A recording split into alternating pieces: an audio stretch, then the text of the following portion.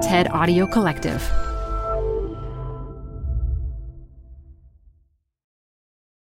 Hi, I'm Adam Grant. I think about work a lot. That's why I wanted to tell you about Canva Docs, which will help you expertly craft your work communications. They have an AI text generator built in called Magic Write, powered by OpenAI. You can generate any text you want. Job descriptions, marketing plans, sales proposals. Just start with a prompt, and you'll have a draft in seconds. Tweak your draft, and you're done. Try Canva Docs with an AI text generator built in at canva.com. Designed for work. This episode is brought to you by Progressive Insurance. What if comparing car insurance rates was as easy as putting on your favorite podcast? With Progressive, it is. Just visit the Progressive website to quote with all the coverages you want. You'll see Progressive's direct rate, then their tool will provide options from other companies so you can compare. All you need to do is choose the rate and coverage you like. Quote today at Progressive.com to join the over 28 million drivers who trust Progressive. Progressive Casualty Insurance Company and Affiliates. Comparison rates not available in all states or situations. Prices vary based on how you buy. Got a business problem? There's a TED Talk for that. Stay updated on everything business on TED Business, a podcast hosted by Columbia Business School professor Modupe Akinola. Every week, she'll introduce you to leaders with unique insights on work, answering questions like, how do 4-day work weeks work? To will a machine ever take my job? Get some surprising answers on TED Business, wherever you listen to podcasts. Hey, listeners. Today we're sharing a past episode of Rethinking from the archives. Enjoy. Hey, everyone. It's Adam Grant. Welcome back to Rethinking, my podcast on the science of what makes us tick. I'm an organizational psychologist, and I'm taking you inside the minds of fascinating people to explore new thoughts and new ways of thinking. My guest today is Becky Kennedy. She's a clinical psychologist and founder of Good Inside, a global parenting community. You might know her as Dr. Becky on Instagram, where her videos have helped millions of parents think differently about how they interact with their kids. She's been called the millennial parenting whisperer. And even though I'm a Gen Xer, as a dad to 3 kids, I've found her wisdom enormously helpful. Hey, Becky. Hi, Adam. What does it feel like to be the millennial parenting whisperer? Oh, boy. It's not a title I think about at all, except when people, kind of bring it up. I guess what it feels like to be able to think about parenting and relationships and to have kind of some reach in doing that and watch it resonate and hear people's stories. That feels super inspiring. And I truly feel so honored to be part of so many parents' journeys. So that's what it feels like. Well, you've been a big part of mine, as well as many, many others. How did you land on this path? I have always found people and kind of relationships and systems to be just endlessly fascinating. And in college, when I realized you could make a career out of getting to know people and understanding their relationships and understanding the systems they operate in, I realized that's what I wanted to do. So after, I got my PhD from Columbia in clinical psychology, I then realized in working with kids and adults that I kind of like doing this kind of combination of both work, that while I was doing child work, I found myself most drawn to the parent sessions I was having and kept thinking that, yes, children being in therapy can be so important.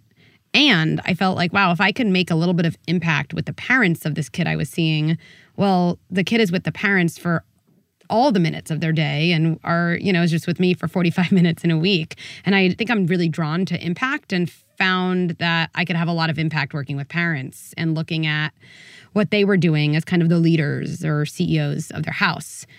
And then after I graduated, I did a lot of parenting work. I ran parenting groups, and I just never ran out of energy for working with parents or thinking about these topics. I used to come home after a full day of private practice and seeing then parents maybe in some type of parent group, and I'd want to talk to my husband all about it at like 10 p.m. And he was always like, wow, like, that sounds really interesting. Maybe you want to like write these thoughts down or something. You seem to have a lot to say.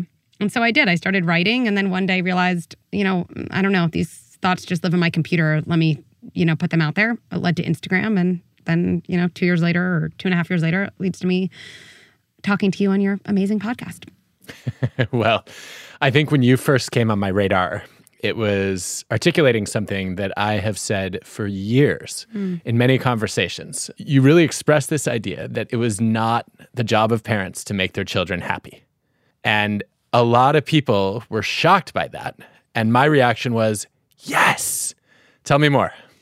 Yeah, there's two things that are pinging in my brain when you say that. So our job not being to make our kids happy, but it also makes me think maybe we can start with, well, what is a parent's job, right? Because I feel like you and I have a lot of overlap here in that we both think about people, we both think about systems, and we both think about leaders, right? Maybe I operate in the family home more and you operate, in the workplace more with those ideas. But I think we both agree that as a leader, if you don't have clarity in what your job is, you cannot do your job well. And it's actually an absurd thing to think about anyone going to their first day in the office and being told, hey, do your job well, but you don't have a job description. You'd be like, I can't do my job well if I don't know what I'm supposed to be doing. And also I need to know what those other people are doing so I know what not to do. And so maybe we can start there, where I think a lot about family jobs. It's often what I talk about first with parents if they see me in my private practice, because one of the reasons they're frustrated, right? Actually, the main reason they're frustrated, it's not because their kids aren't behaving well. They think it's because of that. But they're frustrated because they don't have clarity on what they're supposed to do in the moments when their kid is struggling. And as soon as you have clarity, you feel better. We think we need to kind of watch our kids' behavior change to feel better, but we actually immediately feel better when we have clarity on our role.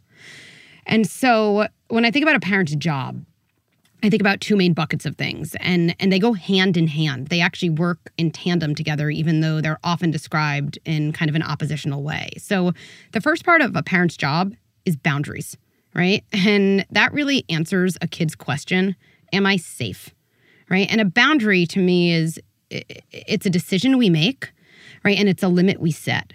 And I think most parents, we think we're setting boundaries when we're not. So boundaries don't require a kid to do anything, right? So a boundary would be saying, hey, I'm not going to let you jump on that table. It's dangerous. Oh, you're having a hard time? Okay, no problem. I'm going to come over, and if by the time I get to you, you're not off the table, I will take you off the table. A boundary is not get off the table, get off the table, get off the table, right? Which I'm sure me and you both say to our own kids all the time, but that's not doing the job of setting boundaries. So that's half of our job.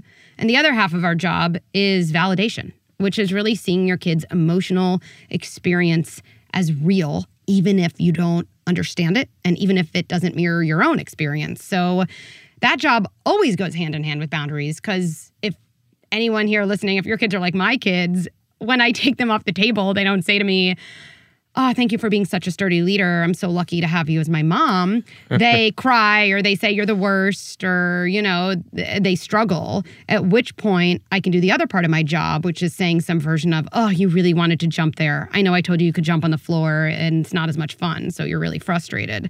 That doesn't mean I'm letting them on the table. It just means I'm doing both parts of my job. And you can see in that job description, none of that is about making my kid happy. If it was making my kid happy, I'd let them jump on the glass table, or I don't know, I'd say to them, you can't jump on the table, but you can have an ice cream sundae right now, or something like random to kind of keep them happy. And what happens then is my kid actually kind of overpowers me as a leader, right? And going back to, I think, where our overlap is, it's like if we had an employee who was really struggling with, I don't know, even coming to work on time, right? I'd be like, well, you have to come to work on time, but if you do come to work in time, I don't know, I'm going to, pay for, a vacation, or I'm going to give you this extra bonus, which maybe I want to do, but I should do because I want to do it, not because I have to offset my job of setting boundaries. I think the framework of what is my job as a parent is first and foremost, before we then even figure out, well, what then isn't my job? Yeah, absolutely. And what this makes me think about is sort of parents' ideas of what's important for their kids, and then their kids' ideas of what their parents think is important. I know you know the Harvard study that I was so taken by, which showed that most parents, in America at least, says their top priority is for their kids to be caring and kind. But if you ask their kids, most of them think that their parents put happiness first or achievement first. So you've clearly established happiness is not your idea of the number one priority. Yeah. I run into a lot of parents who don't understand that. I run into at least as many parents who think my job is to set my kids up for success. I want them to be smart and accomplished and have high status and reflect well on me. You're not that into that either. Why not? Well, maybe I would just define success differently. Sure. I mean, I want my kids to be successful, right? But I guess I think about so many adults, and I've seen so many adults in my private practice, because actually most of my ideas for parenting and kids comes from the work I have done over the years with adults, where I see the struggles they have and then kind of the patterns that got them there and wanting to, kind of reverse engineer that knowledge to today's parents. So let's say that idea of I want my kid to be successful in life. First of all, I do think it's a really bold thing to assume that your definition of success is the same as your kid's definition of success, right? Maybe when we say I want my kid to be successful, what I mean is I want my kid to, go to Harvard, and I want them to get their MBA from Penn, and, and then I want them to, have this consulting job, right? Okay, that might be my definition of success, but maybe my kid wants to be an artist living in some foreign country, and actually they would be fulfilled that way, right? So I think that's number one.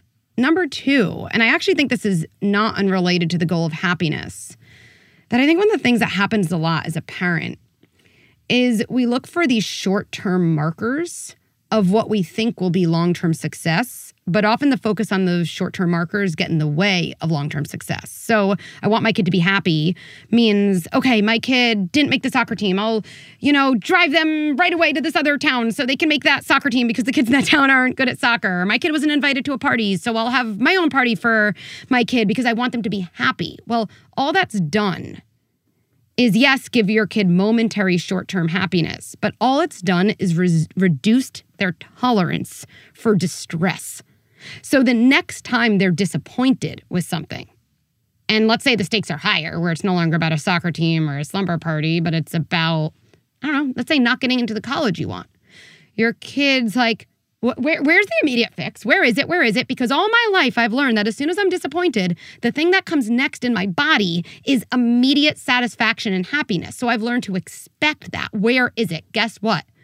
As you get into the adult world, that thing does not exist, right? Or the focus short term is my kid needs to get an A. My kid needs to get an A in all their classes. And my kid, while they're under 18, depends on me for their survival. So they learn to be very, very attuned to who they need to be for me so they can get love and affection and food and shelter.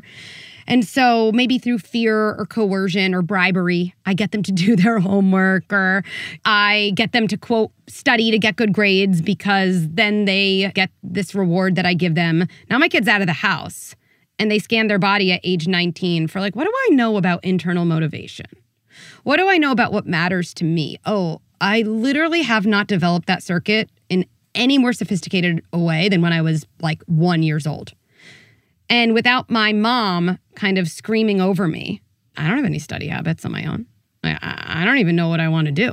And now I'm at the age where I can finally rebel and define my individuality. And what better way to define my individuality than to push back finally against the thing that I know my parents have defined me as in such a limited way, right? And then you have these kids in college. I saw these kids in my private practice who literally drop out of school. It's not even to their benefit. It's just because they finally have the space to push back and they are kind of as empty around intrinsic motivation as, again, they were when they were really young. I don't know any adult who's like, that is success. Yes, I would love to control my child's success until age 18, and then I want them to feel empty inside. That's not it. So I think these short-term markers, they're dangerous because they actually get in the way of, number one, a kid defining those markers for themselves, but even being able to reach those markers as soon as our kids are out of our house.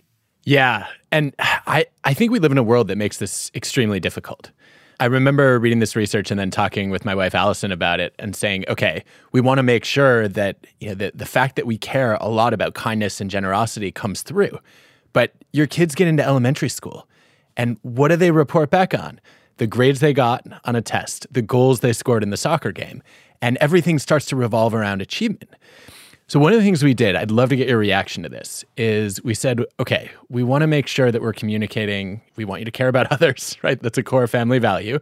So we're going to ask once a week at the dinner table, who did you help? Because we want them to pay attention to that. And we got these amazing stories. And all of a sudden, they started looking for opportunities to be helpful because they knew they'd have a chance to share it. And then Allison had this suggestion that at first didn't make any sense to me whatsoever. She said, I want to also ask them who helped them. I'm like, no, I want to teach them to be givers, not takers or even receivers. And she said, no, I want them to pay attention to which kids are helpful and kind, as opposed to just gravitating toward the most popular kids in school. And it was so powerful to see their attention shift, right, as our attention shifted. What do you make of these kinds of practices? And how much of teaching values do you actually think revolves around what we ask about? I don't know why it's making me emotional thinking about this, but I feel like the questions you ask someone tells them the road you want to walk down with them. And I'm actually choking. I don't know why I'm tearing up at that, but I'll think about that later. But it's saying I want to walk down the road of kindness, and the roads we walk down show our values. It shows how we want to spend our time. So I actually think our questions to our kids are some of the most powerful interventions, right? And for people listening, I want to clarify something important. I ask my kids a lot of questions too, right? Things like that. Who helped you? Or, that's cool that you got that grade on this test. Tell me about the bonus problem. That was really hard and you didn't even know if you could get right. It seems like you tried that one anyway, right? Kind of just posing questions, right? And I think the important thing is we ask our kids questions so they learn to ask themselves those same questions. Not so they have a profound answer. So if someone listening to this is great, I'm going to go ask my 4-year-old, who did you help today? And okay, if your 4-year-old is most 4-year-olds, you're can I have some pretzels? And you're well, that literally was a waste of my time. But it's not a waste of time. It's only a waste of time, again, if we're looking for the short-term marker of their response. But what your kid is going to really develop is, I keep hearing that question. Who did I help today? Who did I help today? Our voice to our kids becomes their voice to themselves, which means, fast forward, your kid is now 7, right? And they're going to see some situation where some kid is being made fun of at the lunch table. And they're going to hear this question, who did I help today? And they're not going to know where it came from, but it came from your repetition. And then they're going to do something because they think that matters. And so I love the idea of giving parents permission to be ask your kids questions that they cannot answer. And when they look up at you and ask for a snack or say Dad, you're being really weird today, just be okay, well, it was on my mind, just thought I'd ask, and know that had impact far beyond some tied up moment, because I've seen that so much with my own kids. I think about this with gratitude a lot. We think we can teach gratitude to a kid by being say thank you for your aunt for getting you socks for Christmas, even though that's the worst gift ever. Say thank you. I want my kid to have gratitude. That doesn't develop gratitude. But, around a dinner table, to be able to say something how do we get this food on our table? I'm just noticing we have so many different things to eat. I wonder how that happened. I wonder if other families have that variety. I don't know. And again, you don't even have to have your kids say, well, actually, Mom, they don't, because some people are food insecure. No, just asking that question starts to make your kid wonder about those same things, which is really a precondition for something like gratitude or something like kindness or empathy, these higher order processes. So yes, I love asking that question. And I think that that's going to have a profound impact on your kids. So go, Allison. Yeah, I loved it too. This conversation makes me think a little bit about one of the differences between parenting and work, which is if I think about parenting as a job, I have a job description, and then there's going to be a performance review, and I know there are a bunch of things I have to do in order to succeed. But I don't think there's a parenting scorecard that works that way. I've read a bunch of research on child development that tracks with the general principle of bad being stronger than good. It's more critical to not be an abusive parent than it is to be an extra loving parent. It's more important to not restrict your kids' freedom than it is to give them, loads of autonomy. And that makes it really hard for me to gauge, am I doing a good job? Well, I'm not doing a miserable job. I hope I'm not ruining our children. But beyond that, how do I know? I mean, I can tell you what comes to mind, but none of these things are answers. There's one barometer for me that I maybe come back to. It's like, how connected do I feel to my kid? I feel like connection is like the most important thing. And let me be clear, connection doesn't mean giving your kid what they want, right? But I think connection is really, really important. So do I connect to their needs? Do I help them build skills? What I've been playing around with a lot in my mind is just like really helping parents see their role as a coach. Because I believe the single most important thing for kids to learn in life is emotion regulation skills. They are learned through absorbing them in your relationship with your caregivers. You absorb them, that's how you learn them. That's how they develop circuits in your body. And if we think about other forms of coaching, like good coaches help players through like really tough times, not by, I don't know, if someone isn't making any free throws all of a sudden, like you don't expect as a good coach, well, I'm going to coach this kid and then tomorrow they're going to start making free throws, right? Like you stay connected to them, you work on what they need, and you recognize that each of your players actually needs very different things.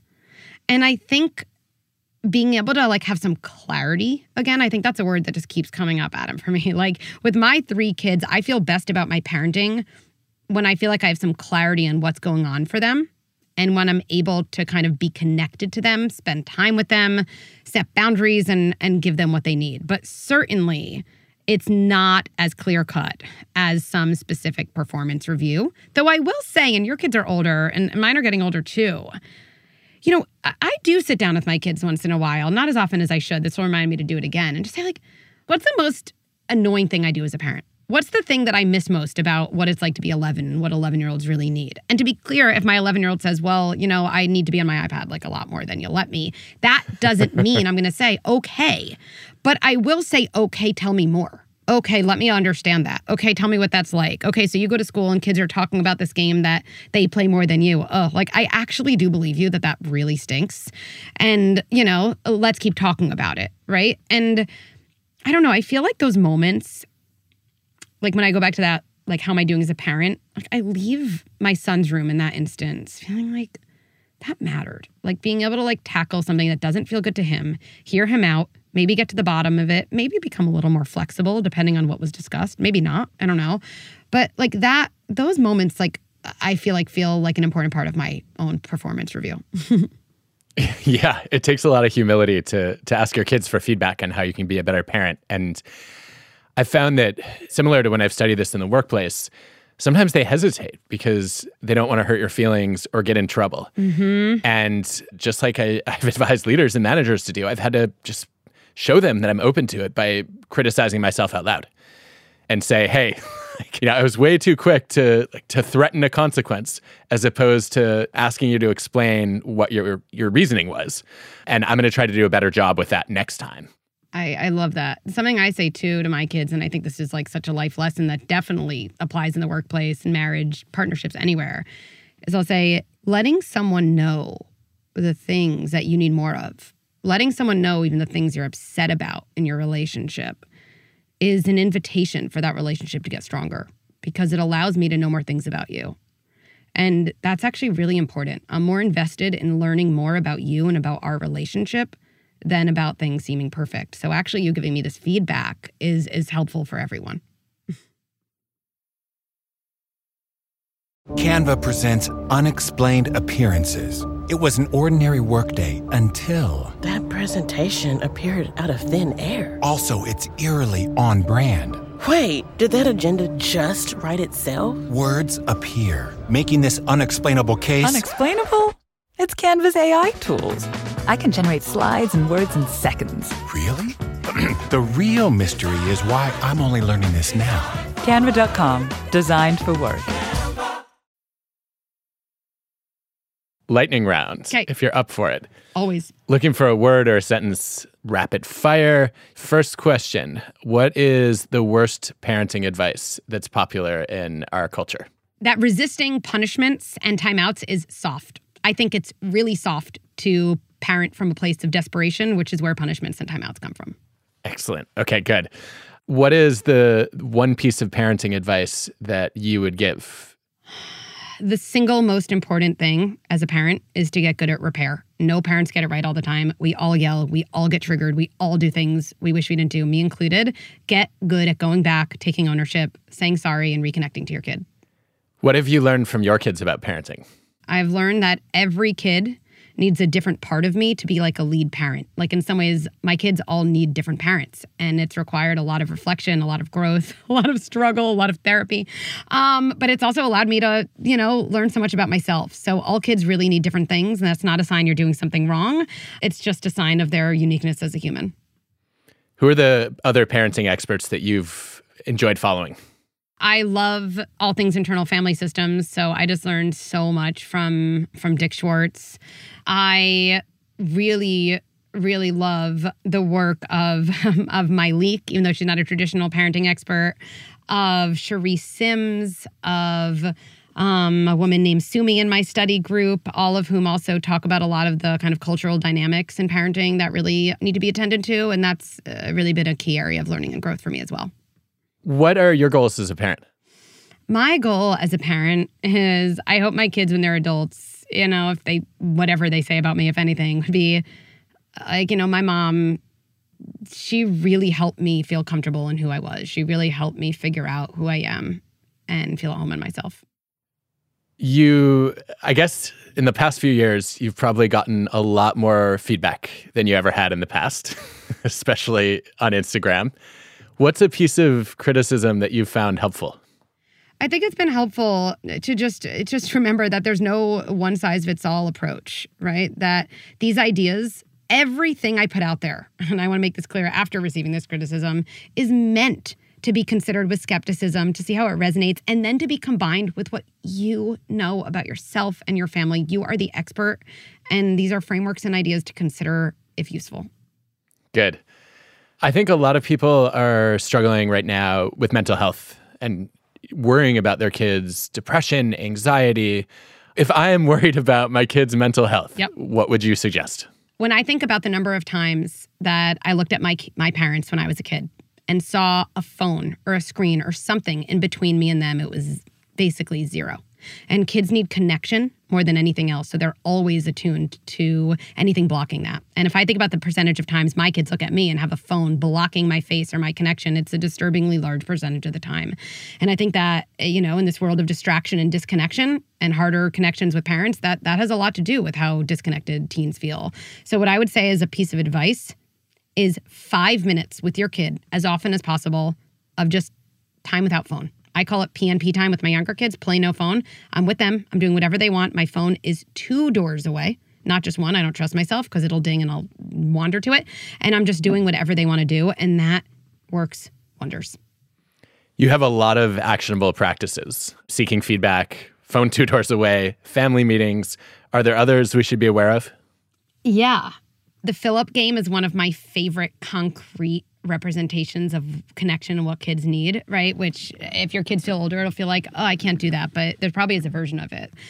One of my kids was really struggling in one phase. I've been through many of those phases. I was like, what if I looked at all of these moments through the lens of my kid feels really disconnected to me or scared of really being disconnected. That's not necessarily correct, but it felt useful to me and I'm invested in usefulness. So I started doing this thing called the fill-up game, where every morning I'd say, I'm going to fill you up with mommy. And he was a math kind of oriented kid, but I'd say, like, what percentage are you? And inevitably he'd say, I'm 5% filled up. And I'd give him this huge hug.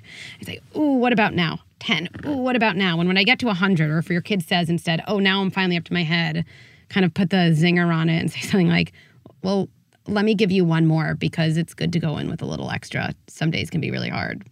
And I could cry thinking about that. And I even did that in response to his bad behavior. Like he'd hit and I'd say, oh, I think you're telling me you're not filled up with mommy. And I'd respond that way. And it completely changed the direction of where things were going. And so the fill-up game, before you separate and go to work, before your kid goes to school, when they're in a tough stage, when you have a new baby, it's a go-to. It's so easy when kids misbehave to get frustrated, right? And then get into this attack-defend spiral, as opposed to recognizing, wait, this is a signal that they're hurting. And what they actually need is love and support. The fork in the road is whether I'm looking at my kid like they're a bad kid doing bad things or like they're a good kid having a hard time. And it's okay if your instinct is bad kid doing bad things. That doesn't mean you're a bad person. It probably means your struggles were responded to in that framework. That's all it means. And so a big act of cycle breaking is taking a deep breath and outside the moment, because it's hard to do it in. Just reminding yourself, I have a good kid having a hard time. My kid is struggling. They need my help. We're on the same team. We're on the same team. And so many good things flow from there. Well, that really resonates. And when you talk about cycle breaking, I can't help but think of, like we were talking about, what is a parent's job? What does it mean to be a good parent? I think one of the most important things to have on the scorecard has to be, if whatever difficult experiences or traumatic events I went through as a child, I want to shield my kids from those as opposed to inflicting them on them.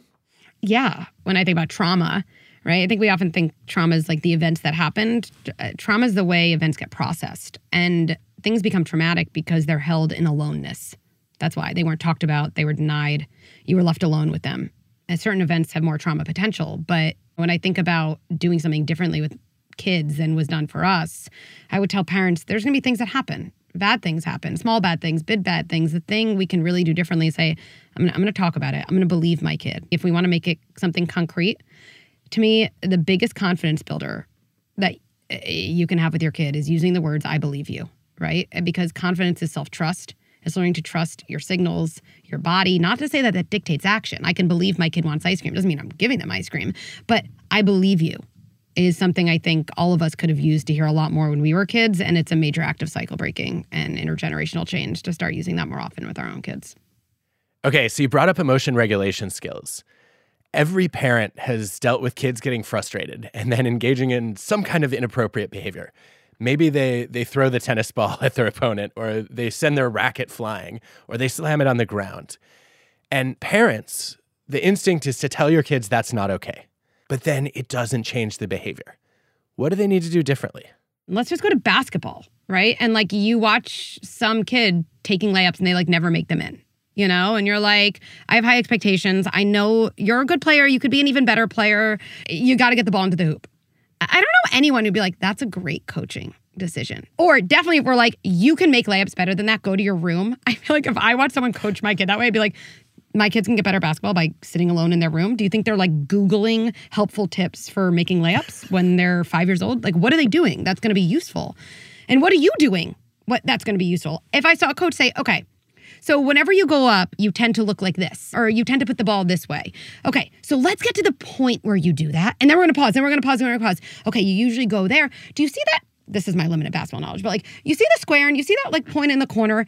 That's a magic point. If you get the ball to that point, it's going to go into the hoop. It will. Now it's going to be hard, but knowing that is important because you tend to instead put the ball this way. Okay, now I'm actually teaching my kid a skill. That's why I think this metaphor is important. So if we think about emotion regulation, my kid loses the video game and they throw the remote control. How can my kid learn? Well, what's the core issue? We identified the core issue in basketball is they're not putting the ball in the right place. The core issue is that the frustration of losing is so much greater than their skills at managing the frustration. Anytime a feeling is bigger than the skills for the feeling, it's going to come out in behavior every time. And then often we demonize the feeling. You don't need to get so frustrated. The feeling's not the problem. The problem is my kid doesn't have a skill to match it. So what would my kid need to do, literally, in that moment? And then how can I help simulate that experience and actually get to that point and practice a skill?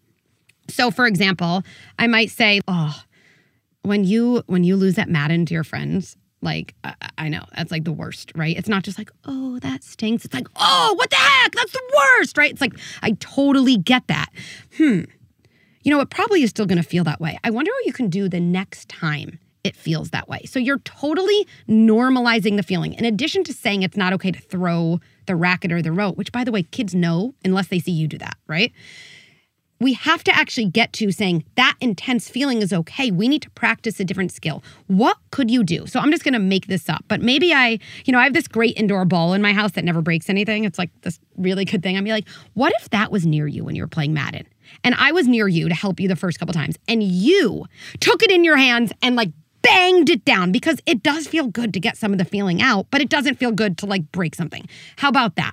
Or what if in the game when there were 2 minutes left, you always said to yourself, right? I'd be like, Adam, I might lose. That's going to stink and I can cope with it.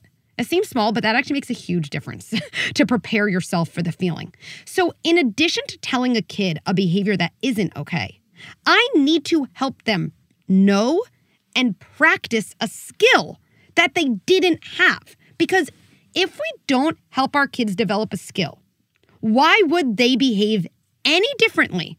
So good. That is exactly the thing that I was missing. And it makes so much sense as you articulated.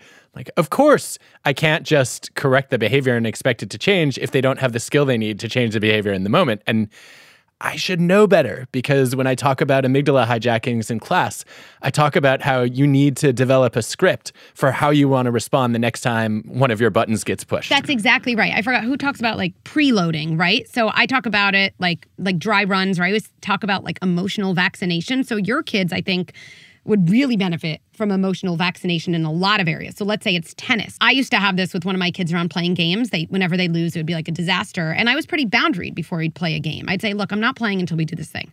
Let's just wait. One of us is going to win and one of us is going to lose. And like, raise your hand if you like winning better, right? Like kind of some humor. Oh, it's funny. Raise your hand if you love to lose. Raise it. Oh, no one's raising their hand. That's interesting. Nope. Raise your hand if it feels awful to lose. And oh, look, me and you both, right? So constantly de-shaming. So raise your hand if you like losing at tennis. Raise your hand if you love hitting a ball into the net when you knew you had a winner right there at you and you messed it up. Unforced error. Oh, no one? Interesting. Okay. How bad will it feel? Will it feel like a little bad? Will it feel like medium bad or big? And maybe your kid's like, I don't know, Dad, you're being annoying. And then I'd get like, look, you know what's more important than your tennis game? Learning to manage your feelings about your tennis game. So actually, I'm not even going to let you get a ball in the court until we go through this. Ready? Cool. Let's go.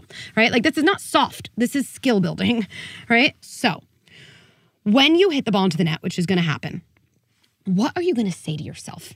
Right? And then I might help my kid have a mantra. It might be like, I'm frustrated and I can cope with it. And then I take it a step further. I'd say, before you get on the court, this is going to be weird, but you have to do it. Take the ball, hit it into the net. Do it. Yep. Do it. Okay. And now say that thing.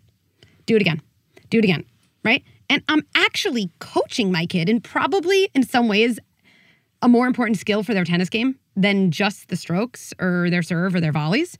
Right? Plus, you're actually increasing the likelihood that you won't have to say to them again, you can't throw your racket, no iPad tonight. In which case you're like, I'm the only person who suffers from that. Now I have to like enforce no iPad and like nobody wins.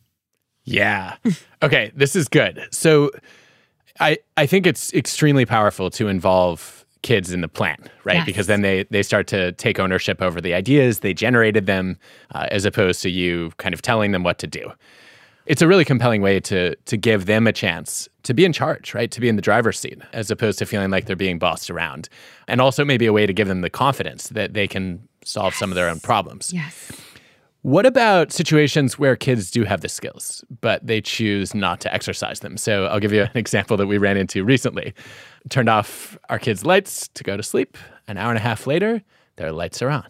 Mm-hmm. And they're reading.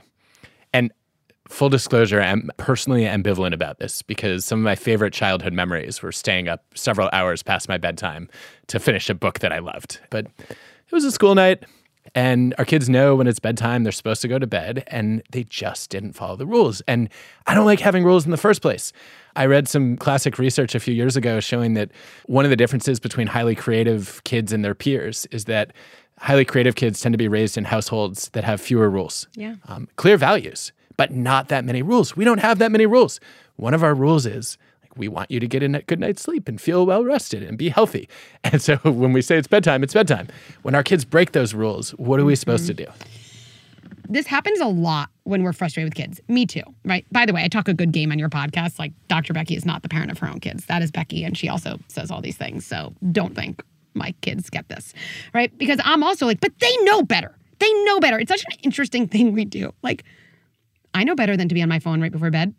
I know better than to shut off my alarm as opposed to like actually go to the gym, which is the reason I, set my alarm. I know better than to be passive aggressive. I know better than to yell at my husband. And knowing better doesn't always translate to doing better. And the answer then isn't that we're being obstinate, or I think we often interpret those situations with our kids in a very like centering of ourselves way. They don't respect me. They don't respect me, right? Like, if How dare you not follow my rules? Yeah, right? Like, if my husband cooked dinner and was like, I knew it. And I just like couldn't stop myself from having chocolate before. I don't think anyone thinks like, you just must not respect your husband. Like, what? Like, I just couldn't control my urge to have chocolate. Like, this isn't about him, right? So I think, like, we should decenter ourselves. And I still think the same types of interventions apply. So here's where I would go. Like, I think family meetings are one of the most underutilized interventions with kids. And what do I mean by a family meeting? I would imagine you could tell me, Adam, if you suggest similar things in the workplace. Because I actually say this when I'm teaching how to introduce it to kids. I would approach your kid the next day, not when the situation's hot. Hey, you know, I'm thinking about bedtime. And like, it's one of the very few rules we have is like bedtime means bedtime, and that means lights out. But also the last few nights, like we've found you reading with the light on. And you know what? Like, I'm sure you have some ideas about this. I have some ideas. And just like when I'm at work, when things don't go well, like we get a lot of smart minds in one room and talk it through. And we always come to a good place. Let's do that, right? And then like doing that. And then there's like a little bit of a way that's helpful to run a family meeting. Aileen Maslish and Adele Faber talk a lot about this, and their book, How to Talk So Your Kids Will Listen, and I just love it. I want to give them credit for it. Where they're like, you actually get out a piece of paper and you write down the thoughts your kids have, right? Because like, if you ever imagine someone you're in an argument with, like your wife or something, being like, Adam, you seem upset about something. I want to write down all of your points to me. You'd be like, we're good. Like, that's amazing. I love you. Like, all good now, right? It's just so respectful. And then I'd say, like, here's how I think about it. Tell me the parts about going to bed at the exact time I say that like aren't working for you. I know you're a good kid, and I know you like respect me and this family. Like, I know that we're on the same team. So when I found you reading the other night, there must have been something that compelled it. I'm not saying that's justification for doing it, but we definitely need to understand before we move forward. So tell me a little bit about that too. And like, kids really feel heard. They feel part of the family. They feel respected. And you know, one of the things I think about human behavior more than anything else is we are all more attached to feeling seen than to any individual decision. But the opposite's true too. The more we don't feel seen and understood, the more we hold on to a specific stance or decision because it's the representation of our identity. And I think plays out in politics, this plays out in marriages, it definitely plays out with kids. So the more your kids feel like, oh, that's why you're reading. You're really into that book, or you really want to talk about it with your teacher the next day, or you actually felt like you really weren't tired. The more you understand that, the more your kids actually will be likely to cooperate. But maybe also you might learn something that would lead you to change your rules, not from a place of needing to, quote, make your kids happy, from a place of legitimately changing your mind. You know, even in any 2-minute snippet of listening to you, to see how valuable your wisdom is. And I'm just grateful that you're putting it out there for all of us who are muddling our way through trying to figure out how to raise adults when we don't even know if we're fully formed adults. Yes, parenting and reparenting at the same time. Well, thank you for having me. Thank you for being a champion of my work. You've been such a powerful person for me to have in my corner. So thank you. You deserve it. What I can't stop thinking about from this conversation is how we define success for the next generation. I know too many parents who want to live vicariously through their kids. Of course, a lot of parents know better, but still make the mistake of assuming that their kids share their definition of success. I love the idea of asking our kids, how do you define success? Because I think that's our job as a parent, right? To figure out what our kids want and then try to help support them in achieving it.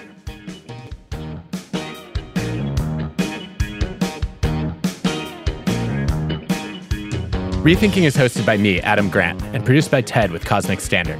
Our team includes Colin Helms, Eliza Smith, Jacob Winnick, Asia Simpson, Samaya Adams, Michelle Quinn, Ben Chang, Hannah Kingsley Ma, Julia Dickerson, and Whitney Pennington Rogers. This episode was produced and mixed by Cosmic Standard. Our fact checker is Hana Matsudaira. Original music by Hansdale Sue and Allison Leighton Brown. Well, you're welcome to come and correct my parenting anytime. Not correct. Just add some nuance to and see if that resonates and you want to use it. That is all. I want to be corrected. I want to get better at this.